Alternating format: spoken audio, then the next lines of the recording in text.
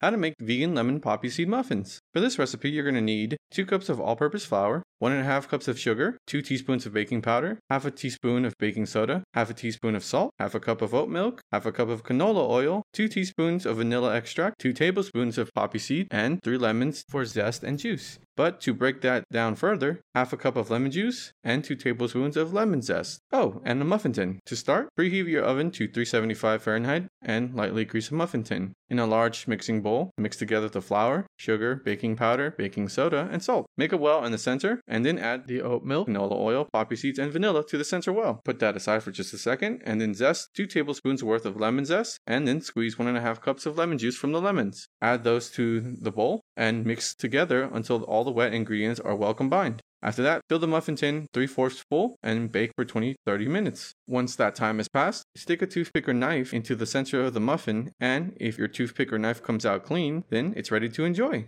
Let me know if you made this in the comments and how they came out.